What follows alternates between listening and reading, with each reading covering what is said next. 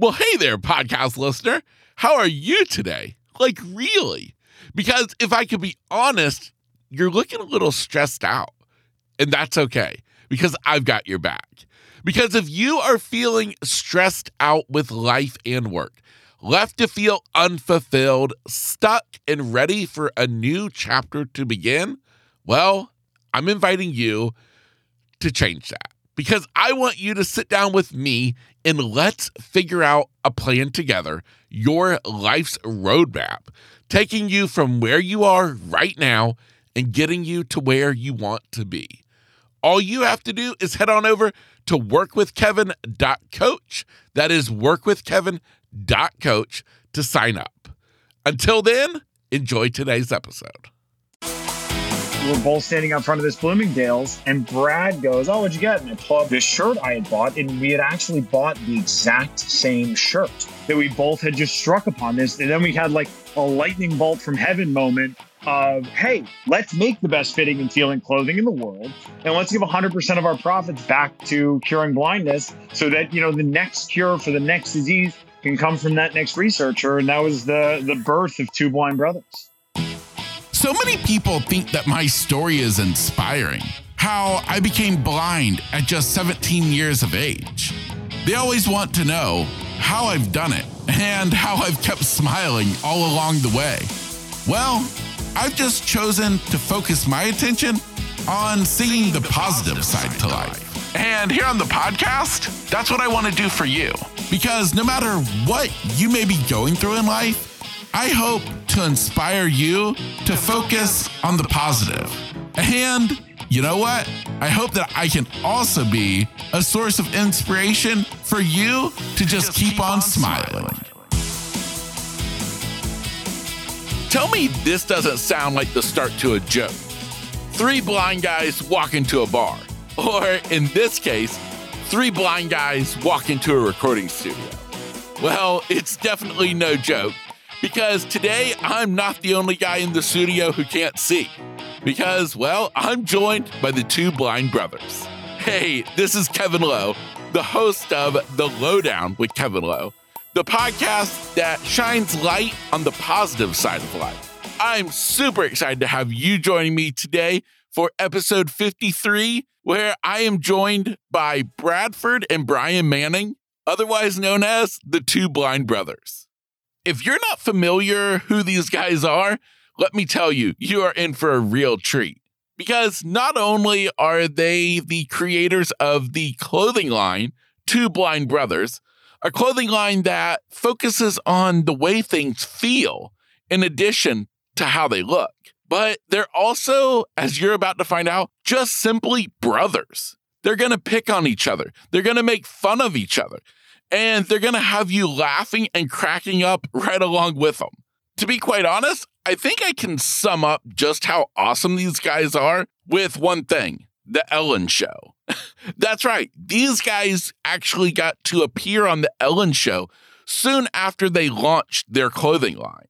I kind of feel like these guys may be the closest thing I ever have to getting on The Ellen Show myself.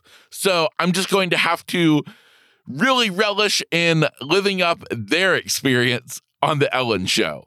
Now, before we dive into this conversation with these two awesome guys, if you're new here, welcome. And I just want you to know how excited I am to have you here.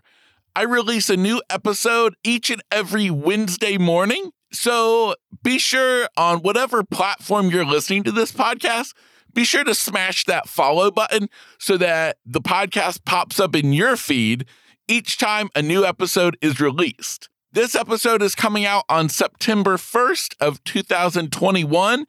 And I must say, this month of September is loaded with some of the most incredible episodes I have produced to date. So what I'm saying is you're in for a real treat.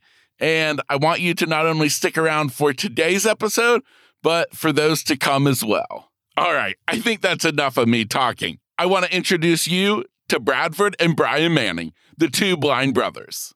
Bradford and Brian Manning, welcome to the podcast, guys. Thank you. Thank you. We are excited to be here. I'm actually even more excited than Brad is to be here. So if we're going to start the competition, one tick in Brian's column to start with. I love it. A little brotherly love right off the bat. So, well, guys, first and foremost, I want to thank you two very much for taking the time out of your day to come on the podcast. It means the world to me. So thank you. Yeah, we're thrilled to be here. We love the message you put out. We love the content you do. And we like you more. The more and more I listen to you, the more and more I like you. So I am pumped to be here.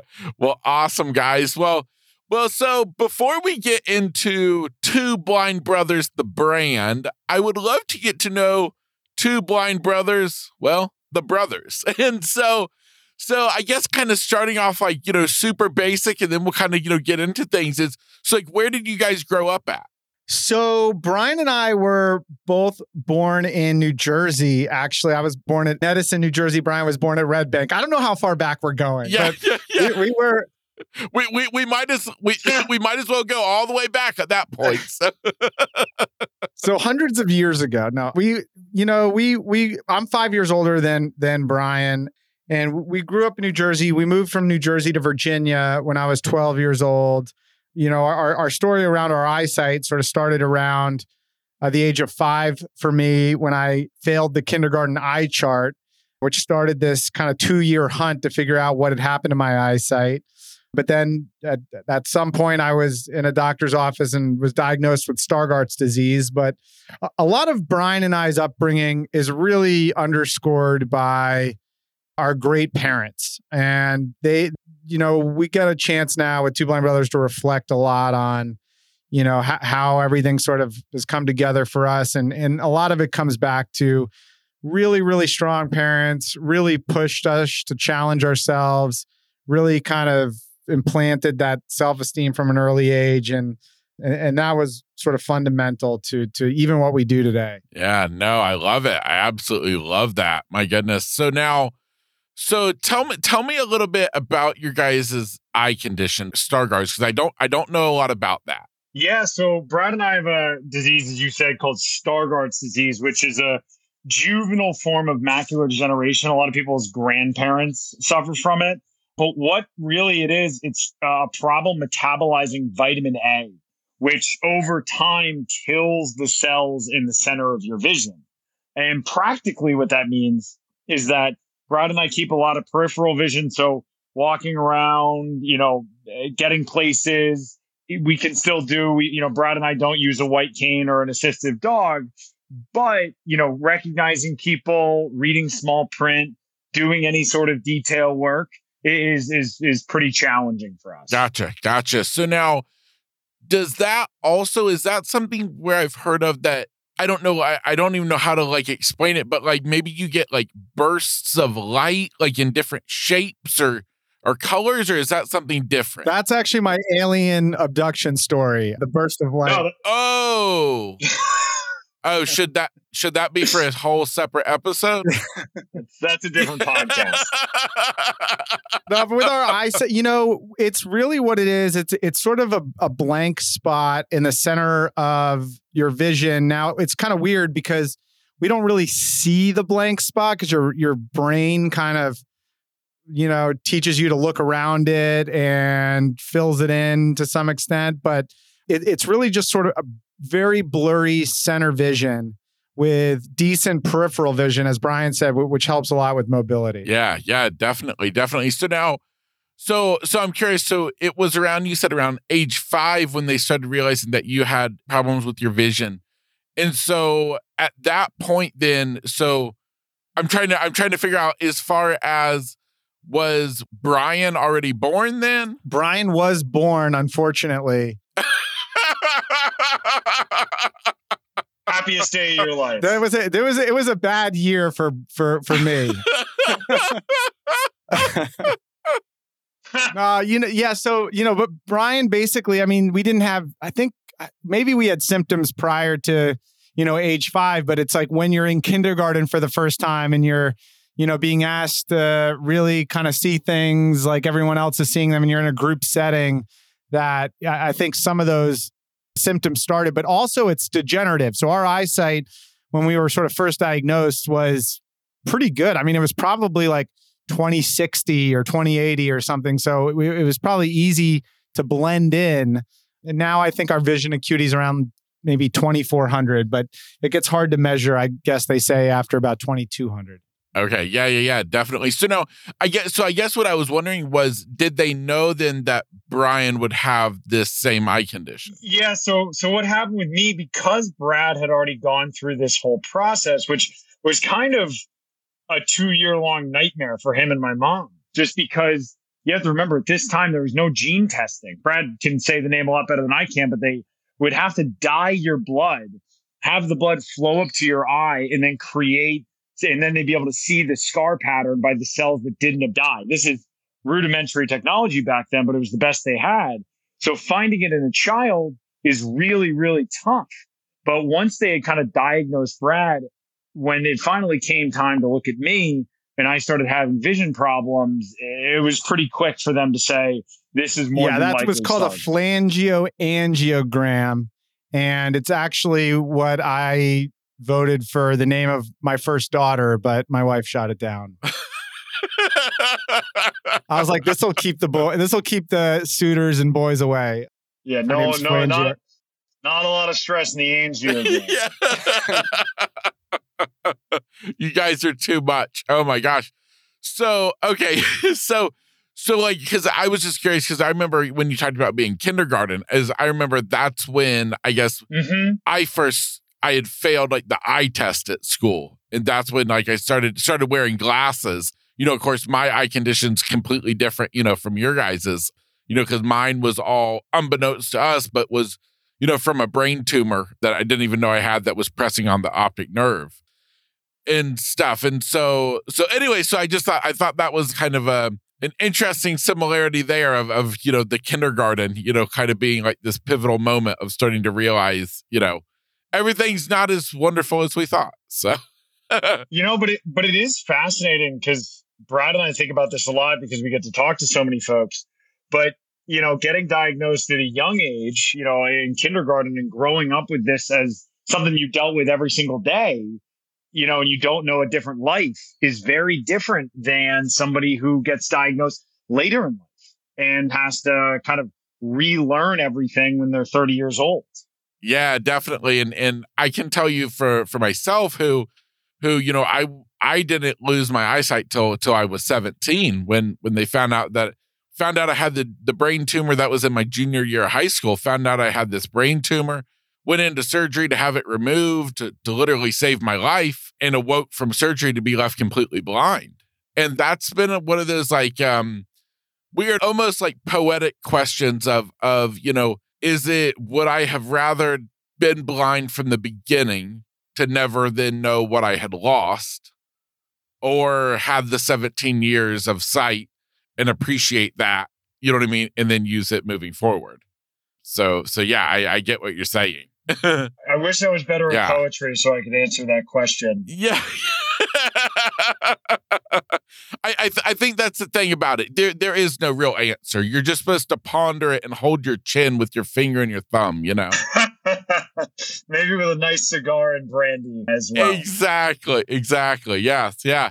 So how did this eye condition affect you guys growing up?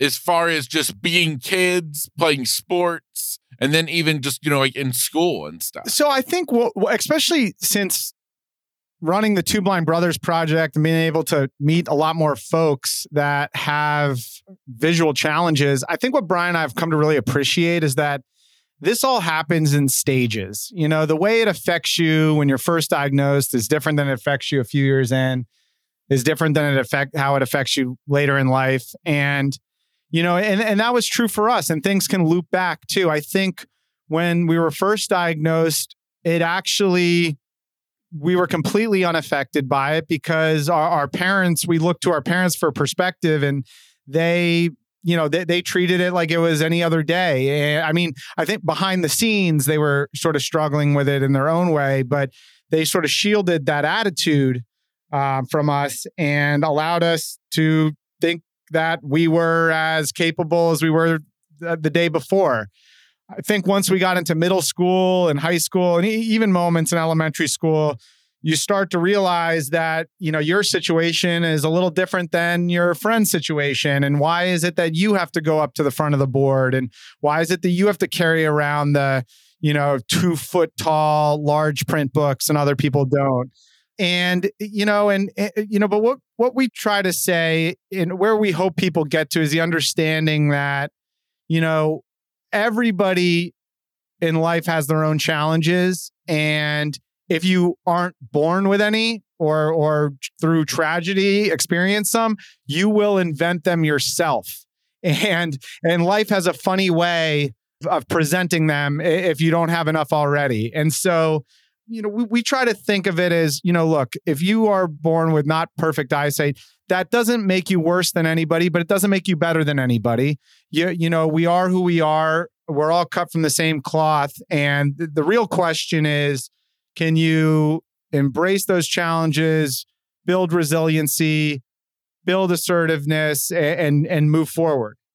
Absolutely. And to be honest, there's so much power in what you just said and multiple layers there. And I think first and foremost, I was talking to somebody not too long about this very topic of people who've gone through challenges in life, and then those who kind of go through life and seem to not have many challenges. And I came to think, I wonder, is that the case? The people who are the jerks in life, I feel like they're the ones who didn't go through bad stuff, and, but no, that was one thing that when I went blind my junior year of high school, and from that point forward, I had a lot of people and a lot of, the kids who I grew up with and stuff, then, coming into my senior year and stuff, who I would always get the question, asked of me is, does it annoy me when people, complain about stuff going on in their life, and I always told everyone, anytime they'd ask me that question, I say, no. I'm like, because what I'm going through is no different, no more significant than what you're going through. Now, maybe if we want to look on the big scheme of things, the fact that, the car your parent got you for your birthday present is the wrong color, maybe not quite as big deal as the fact of the guy going blind, but, and that's why I've always said but the honest answer is no, everyone's issues are big to them. And, and so I think that plays right in, kind of, with what you were just saying. So, yeah, everyone, no one thinks that their problems are trivial. And frankly, no one's are, because exactly, we believe so strongly that it's these challenges, those tough moments, those terrible things that you have to go through when you live your life that actually make you a better person in the end, that actually build up your confidence, build up your growth. You can't grow without those tough situations. Everything's super easy. It's hard to become stronger, become better. It's, it's like anything, going to the gym or dealing with life experiences, you get stronger the more you do it. Yeah, definitely. It's kind of like what I used to tell my little stepbrother growing up, and when he would fall and cut himself and probably should have a Band-Aid or something, and I just say, oh, it builds character. It's how much character did he build? Because I'll tell you, Brad built a lot of character by pushing me down over the years.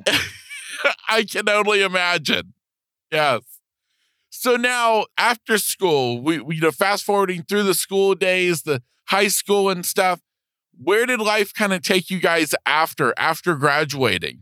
What happened then? So I got a job at a bank in New York, worked there for a little bit, went to grad school, and then went back to finance. So I was working for an investment firm in New York City. And after living here for 5 or 6 years, Brian, who was, just graduating at that time, ended up working for Oracle, doing sales for them. And actually, I don't know why I'm saying it. He's here on the podcast. So I actually, I was kind of enjoying it. It's easy. I'm actually just kicked back here, staring at the ceiling, letting you rock, buddy. No, I graduated from college and got a job in sales at Oracle. which ended up being one of the better experiences I've had in my life because it was really fascinating. I got an internship at a big bank, was maybe the worst intern they've ever had in the history of the bank because it was a lot of spreadsheets, a lot of detail work. And they obviously didn't hire me. But the parting advice I got was, everyone here likes you. Everyone wants you to succeed. The problem is you just didn't succeed. And I was like, well, that's fair. But the crazy part was I took that advice and then I was like, well, if everyone there liked me, that what needs to be done is maybe I need to go and get a job where being liked is valuable. And so I went and got a job at the biggest sales company that I could find, Oracle. And what ended up happening was kind of incredible because I went from doing a job at a bank where I was the worst person to, out of my class of 500 or 1,000 kids, I was the best person. Because when you're visually impaired, everyone's your best friend until you find out they're a stranger. And I could apply that same mentality into sales and the same enthusiasm and the same likability and the same passion into sales that was not effectual at a bank. It was one of those moments that like made me realize that leaning into your strengths is so crucially important. I mean, I was at a CVS the other day and I barely could use the checkout machine, but like I could run Two Blind Brothers. Yep. It's just one of those crazy, crazy things. Yeah, definitely. Well, I think that's pretty awesome. And to be honest with you, I think probably most people out there listening to this podcast or even not listening to this podcast would absolutely love to be able to say they absolutely love their job with the same enthusiasm that you spoke of your job. And so I think that's actually pretty amazing. Yeah, well, I was really impressed with Brian too, because I saw how much he struggled through the internship when he was here visiting in New York City. And then I remember he came and he was like, I've got to find something. Like, I'm good at making these strangers like me. I think I might go into something like, and I thought he was going to say like a discount male strip club, but then he got the job. Then he ended up working at Oracle. It was great to see. I mean, and he's being humble because they like rank all the incoming new hires, and he was ranked at like top 1% of new, prospecting because they were prospecting customers for their different software businesses. But yeah, he got a lot of accolades there. And you, the good brother you are, thinking, wow, he's such a loser. How's he ranking so high? I'm like, what kind of bullshit did he pull to get these people to think he's doing a good job? It's nice when you have the password to the system where they're ranking people. That was the case. Oh my goodness, that's so funny. So at what point then did, you guys got these two awesome careers, you're doing amazing. So then how in the world do we transition over to starting a clothing company? Yeah. So Brad and I I moved to New York at this point, and Brad and I were both walking around one weekend and we were talking about, I don't know if you're familiar with Yannick Douay, who was the first patient with Leber's congenital amaurosis, actually cured of blindness by a drug from Spark Therapeutics. This was at the clinical trial. And we thought that was just amazing because it was all from like a small charitable gift in 1996 from the Foundation Fighting Blindness. Well, we're kind of talking about this, having a goofy time. We're walking into a clothing store because Brad told me if we were going to keep hanging out, I had to dress better. I thought I thought he was wrong, but looking back, there may have been a couple merits to what he was saying. And so we walk into this Bloomingdale's of all places, and you've probably experienced this, or anybody out there blind or visually impaired. Shopping sucks. Like, it's so annoying because I walk in, we touch everything like we're 5 years old until we feel something quality, because looking at the prices, the sizes, the color, the brand just takes forever. And unless I like what the piece of clothing feels like, I'm just not going to do it. And so on this fateful day, Brad and I had lost each other as soon as we walked in the store, because two blind guys in any place usually leads to one going missing. And so about 45 minutes later, we're both standing out front of this Bloomingdale's, and Brad goes, "Oh, what'd you get?" And I pull up the shirt I had bought, and we had actually bought the exact same shirt. What? And I know it was like one of these mind-boggling moments. But what was really, really cool was we were like, okay, why is that? This is so outrageous, but how could this be? And we realized the answer was because the touch and the feel of the fabric was so soft and so comfortable and felt so high quality that we both had just struck upon this. And then we had like a lightning bolt from heaven moment of, hey, let's make the best fitting and feeling clothing in the world. And let's give 100% of our profits back to curing blindness so that, you know, the next cure for the next disease can come from that next researcher. And that was the birth of Two Blind Brothers. Wow. That's pretty amazing. Now backing up before all of a sudden this lightning bolt of inspiration struck the two of you outside of Bloomingdale's, is I have to say that I find the way that you said that the two of you shop for clothes very intriguing, because I will tell you for myself, when I go shopping with somebody who can see.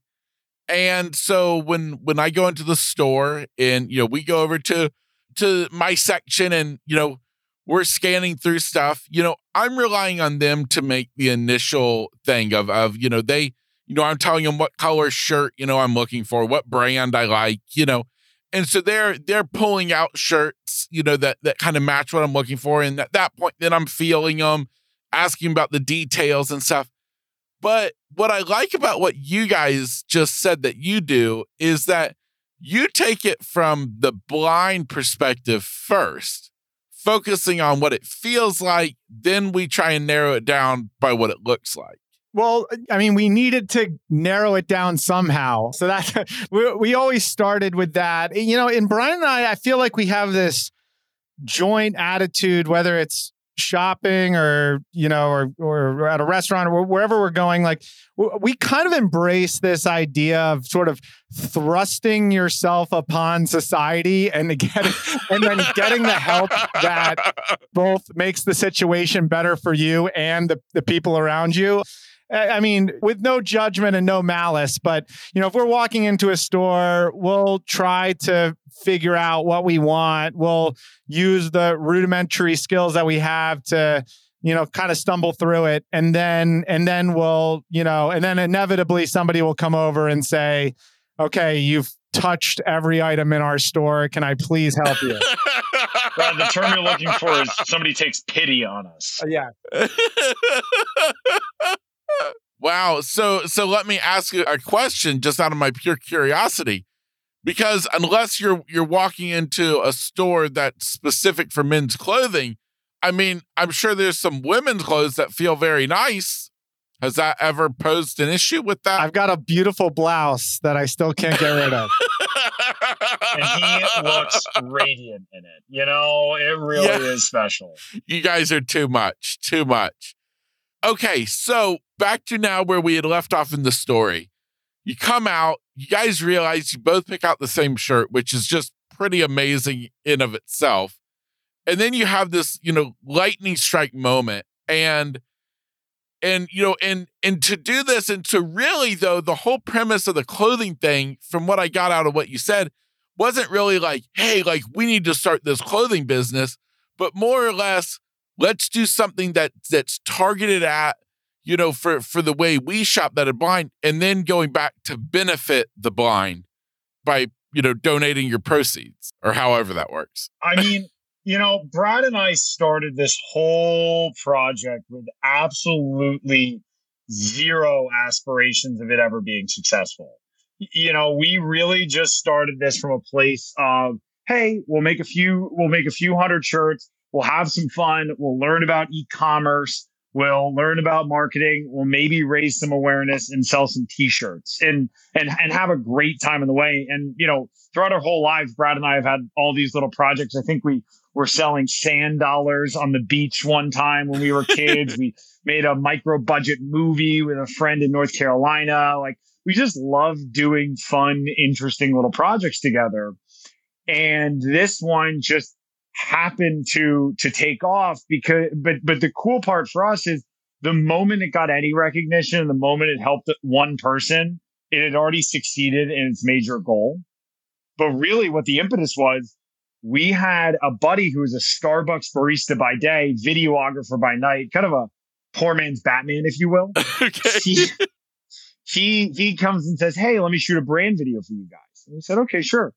And we sit down one day and we just shoot this video where we talk about being brothers, being about the shirts, about curing blindness, about growing up with the retinal eye disease. But it took all day because Brad and I had never been in front of a camera before in our entire lives. Like, this was the first ever experience. And, you know, he cuts this thing down and it was so powerful what he had done. And when we put it out on Facebook that first time, it just exploded. We had friends coming out of the woodwork, being able to see it. We saw so many folks sharing it and saying, "Hey, Aunt, isn't this what Aunt Jody has?" You know, and just this visually impaired community just lifted up this video and lifted up our message to a point that we just truly couldn't believe. It was one of the most like awe-inspiring, humbling moments of my life.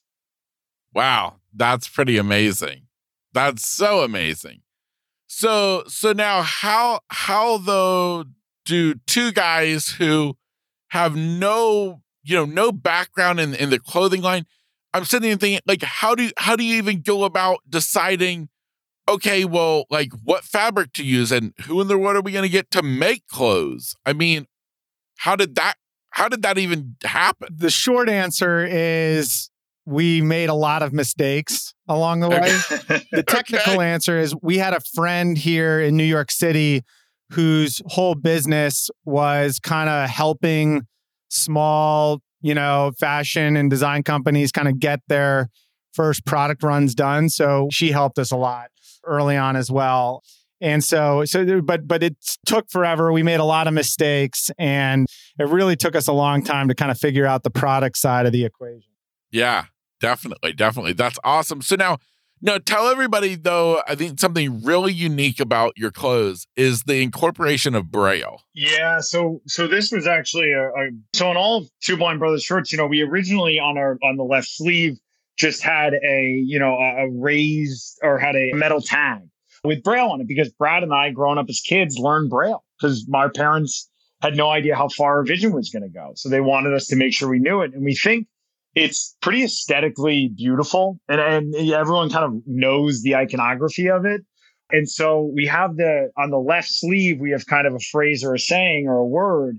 But the coolest part is on the bottom right hem of most of our shirts, we actually have the color of the shirt in Braille, raised Braille.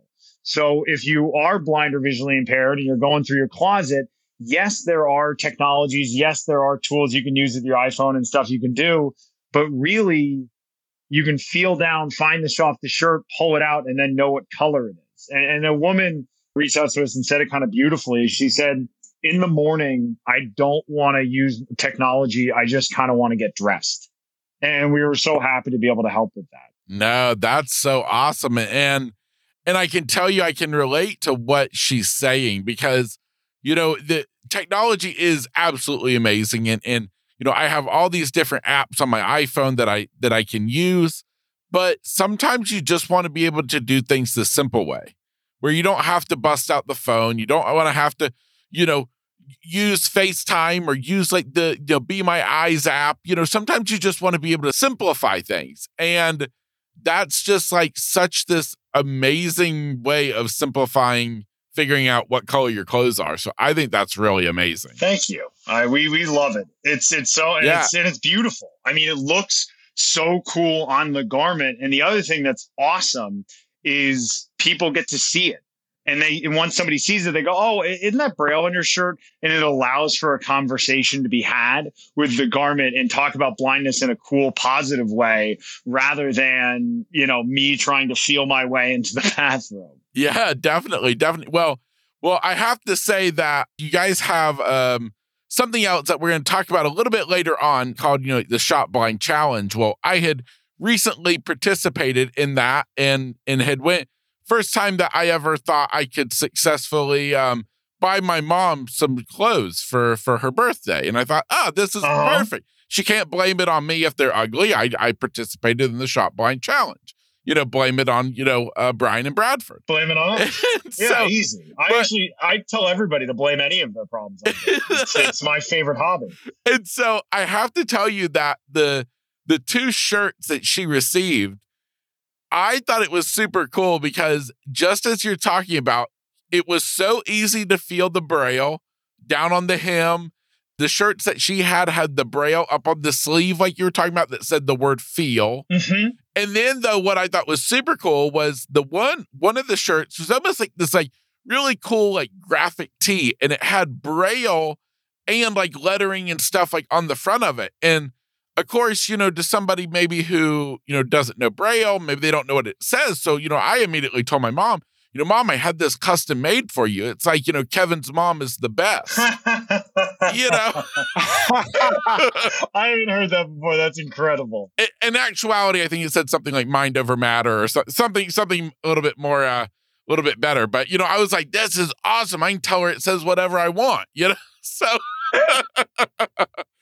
but cool. So now at some point, we have to get to the Ellen Show because, more so than just the fact that you're on the Ellen Show and how can you not talk about that? But that's actually the first time that I ever even heard about you guys was actually watching. That's the first time anybody, except for maybe the 100 people we've encountered in our lives that ever heard of that. Yeah. So how in the world did that come about? Because I think everyone would like to know, how in the world did these guys get on the Ellen Show?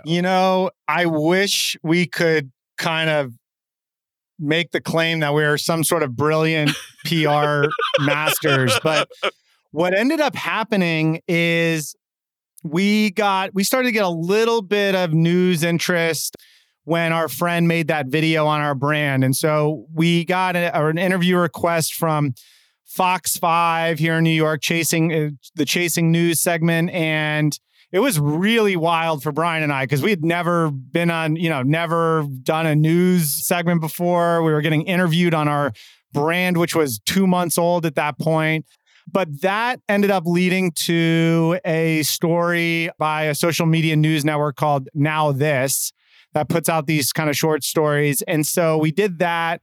And that was really exciting too. They had like millions of followers on Facebook, but we were just constantly surprised. We thought after that Fox 5 interview, it was going to be champagne and sailboats for Two Blind Brothers, which was not the case at all. We were like, oh, we got like 6 sales. That's great. So then the one of the Ellen producers saw that Now This segment and reached out. And it's funny because we had a customer service line for the, one customer we had a week. And we had a former employee at my other job who would kind of help me a little bit with it. And so she picked up the phone and I saw her covering her mouth. I thought like our one customer of the week was screaming at her. But then she puts the phone down and says, oh my God, you won't believe it. It's a producer from the Ellen Show. So we set up this big, they set up a time to talk. And I was really, really nervous that we were just so new. I was mostly concerned with making sure we sounded like a big, credible, big mission kind of project. And I completely read the situation so wrong. The real reason we got on the show is when we did this interview, Brian came home from his job at this time at a data company and doing a lot of cold calling. So I guess he was warmed up. But this producer, Courtney, says, hey guys, how's it going? And I'm about to launch into my presentation. And Brian leans over my shoulder and just screams, Courtney, it's sweater weather in New York City.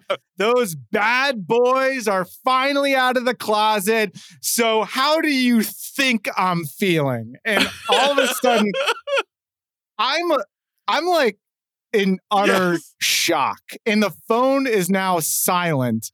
And I'm like, dude, why are you trying to hit a home run on the how are you doing? Like, can we at least establish that we're normal people before we start screaming? And then Courtney on the other line, it sounds like she's choking, but she's laughing. And I was like, oh, I was like, keep going. I just shut up the rest of the call. So about 30 seconds later, she's like, okay, I've heard enough. I need to accelerate this to my senior producer. And shortly after that, we were able to get on the show. Wow. So how was not only just like the Ellen show, but the result for Two Blind Brothers afterwards? Well, the Ellen show itself was unarguable, probably one of the most terrifying moments of my entire life. You're asked to walk out in front of 6 million people and as they said, just be yourself. And I was like, I like me. I don't know if 6 million people like me. Yeah. Like, what am I going after here? And so, but the show was so fun, so extraordinary. Their whole team made you feel very welcome, but a lot of energy, a lot of excitement, a lot of joy. And then what happened afterwards, actually, because it airs a day after you film, and Brad and I were on a flight back from LA when it aired. And so when we hit the ground, like, when you're about 200 feet from touchdown on the airplane, your phone starts pinging. And phone blew up. Everyone I had ever met was saying hi. The business had just gotten thrust into this national spotlight. We had tons and tons of orders, tons and tons of great outreach. It parlayed in some amazing opportunities, like partnering with an organization in Texas that employs blind and visually impaired workers who we moved our manufacturing to do our cut and sew to, and just really took this little clothing project that had no aspirations and transformed it into something special. Wow. That's absolutely awesome. That is so amazing. And so you actually just mentioned something that I think is really amazing. So you guys are actually using the center in Texas that employs blind people to make the clothes that people are ordering and buying. Yeah, so that was Dallas Lighthouse for the Blind, now Envision. So we actually had to move from that specific facility. They ended up getting rid of the apparel manufacturing line that they had there. But we do work with an organization now in Winston-Salem, Industries for the Blind. They help make some of our products, like our sunglasses, which have been awesome. And yeah, I don't think people realize that these organizations exist. I mean, they exist all over the country. These organizations where the workforce is 70% blind or visually impaired. They, do a lot of government contract work, a lot of like big bulk manufacturing, but we didn't know about it until they reached out to us after the Ellen show. And it was really, really cool to be able to incorporate that into our business. Absolutely. That's so awesome. So awesome. Well, and so how long ago was the Ellen show appearance? January 4th of 2017. Okay. Awesome. Wow, man. Well, you guys are doing amazing. I love it. Now, everybody probably by this point, if they've been hanging around the podcast for an episode or two, they're probably thinking, I feel like I've heard about these guys before. And it's because I had, talked about it a little bit earlier was y'all's, Shop Blind Challenge. And, I kind of stole the idea from you here on the podcast. Oh, no. I did, but I gave you guys credit. And so, okay. And so you guys actually inspired me with something here on my podcast because, I always say that, the reason I love podcasting so much is the fact that everyone listening to the podcast can't see, just like me. And so I've always said it gives people an opportunity to get to know people the way I do. And where you don't have that, as I say, a visual distraction, and you don't get to come up with, opinions in your brain, without even meeting a person first of who they are, And so I thought when I had saw that you guys were doing this Shop Blind Challenge, I was like, I thought it was so awesome. And I thought, you know what? That's exactly what I want to start doing here on the podcast. And so that's what I started doing, a monthly challenge here that I called the Listen Blind Challenge, where I encourage my listeners for that specific episode to take the time to listen to that episode with their eyes closed in the hopes that they can, really get to dive into what, my guest is talking about and, see if they can just kind of, see the person in a little bit deeper, more meaningful way like I do. And so with that, I would love for you guys to share about this idea that I stole from you and actually tell me about the Shop Blind Challenge and how people can participate in that. I can tell you about it. It's been amazing for our project. I mean, it is now the main experience that somebody will encounter if they come to our website, just because people have really enjoyed it. It's been good for our project. It's been good for getting, new customers. But essentially, Brian and I always talk about how one of the greatest tools that we have, sort of under the radar tools, is being able to put trust into strangers in our lives. So in that example of us shopping in the store, to turn to a sales associate and say, hey, I'm trying to find something. Can you help me out? Or what do you recommend?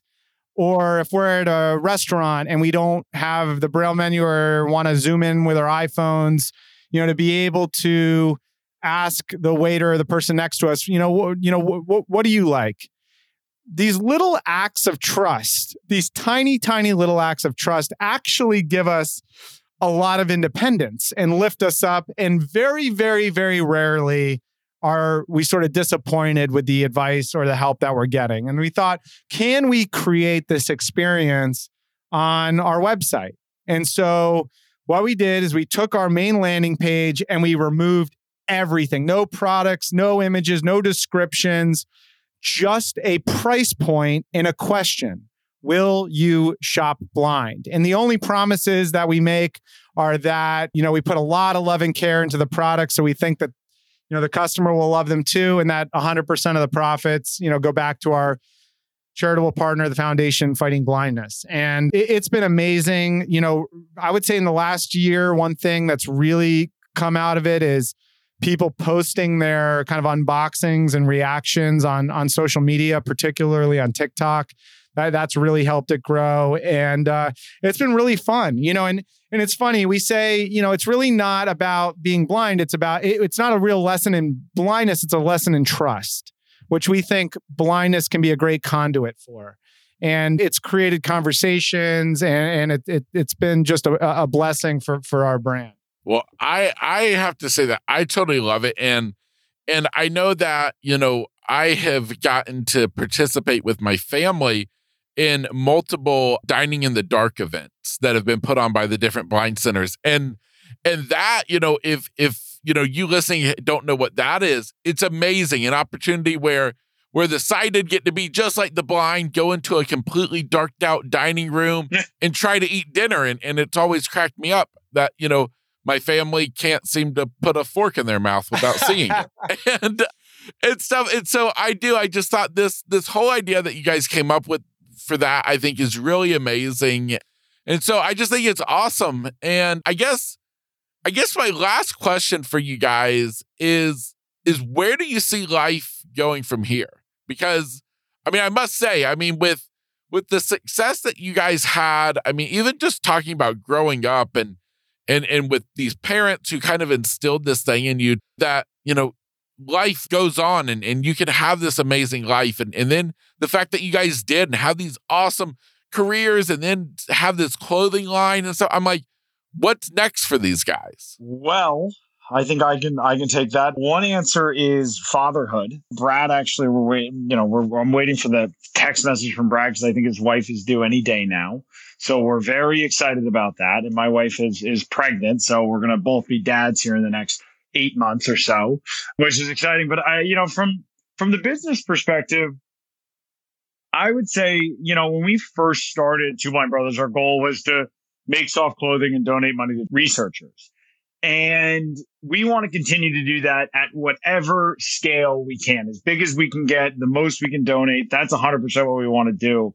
But what we also found once we got a little more attention is the community of folks that are blind or visually impaired that have sprung up around us, that we get to go back in time and give some of the advice that we wish we heard as kids, and just go and be any sort of role model or put out a message of empowerment or just make somebody laugh a little on a bad day. And Brad and I try and take as much time as we can every week to chat with people, help people do whatever we can. And so the enrichment and empowerment of blind and visually impaired community has kind of become the third pillar of our brand, and something that we want to make sure that we're focusing on as much as the other two, because we think it's just as valuable. I love it. And what I love about you guys, I love about the brand Two Blind Brothers, is this fact of this overall theme of giving back. It's giving back to, your community, giving back to, the blind community. I think it speaks very highly of both of you that, that you have this, desire in your heart, and now especially giving back, in the way of just, being there to mentor and help other people. I think it's just really awesome. I know that's something that brings me great joy is any time that I feel like, whatever the circumstance is that if you've already been through it, the fact that if you can turn around and then help somebody else who's going through it, that's just one of those things to me that makes the world a little bit better place. And you guys are definitely playing a big role in that. So I applaud you both very much. Well, we really appreciate it. To be honest, Brian and I don't even really credit ourselves with being super minded towards social impact, but we started this as an experiment. And now I think we fundamentally believe that the more you give, the more you get. And without Two Blind Brothers, we wouldn't have been able to get to know the community. We wouldn't be able to have a voice on the topics of the community or the research that we're helping fund. We wouldn't have the fun of getting to do things like this or the other kind of media stuff. And it's just been a great adventure. And it's really all occurred because people are willing to share the message. So, it's folks like yourself that have really kind of lifted us up, and we're the beneficiaries of a very strong, community that seems to have each other's back. Awesome. Well, Bradford, Brian, I want to thank you guys from bottom of my heart for taking the time to be on my podcast. It means the world to me, and I can only hope that something you guys have said today, shared, today, will positively impact, the person listening to us today. And, heck, if nothing else, maybe they'll be ready to go to the show notes and click a link and go maybe shop blind for the first time. So guys, thank you. And for you listening, I hope you have enjoyed another conversation here on the podcast. And, as always, I hope it somehow positively impacts your life, and, in the hope that it makes tomorrow a little bit better than today. And that's the Lowdown with Kevin Lowe. I hope today's episode inspired you, motivated you, and excited you to get out and enjoy life, no matter what obstacles may be standing in the way.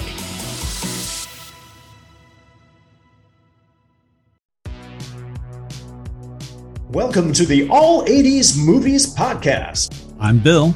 And I'm Jason. And this is the podcast where we talk about the blockbusters, the flops, and everything in between from one of the freshest decades for movies, the 1980s. So whether you're a brain, a jock, a valley girl, or a Jedi, we've got some 80s classics for you. Do these movies stand the test of time? Are we discovering something new? Is there an 80s movie we're finally watching for the first time? Join us each week as we dive into the cinematic nostalgia that inspired and influenced a generation. From the hits to the cult classics, we'll discuss our earliest memories, favorite scenes, fun facts, and our not-so-favorite movie moments too. It's the All 80s Movies Podcast, now available on all major streaming platforms. Please subscribe and happy listening.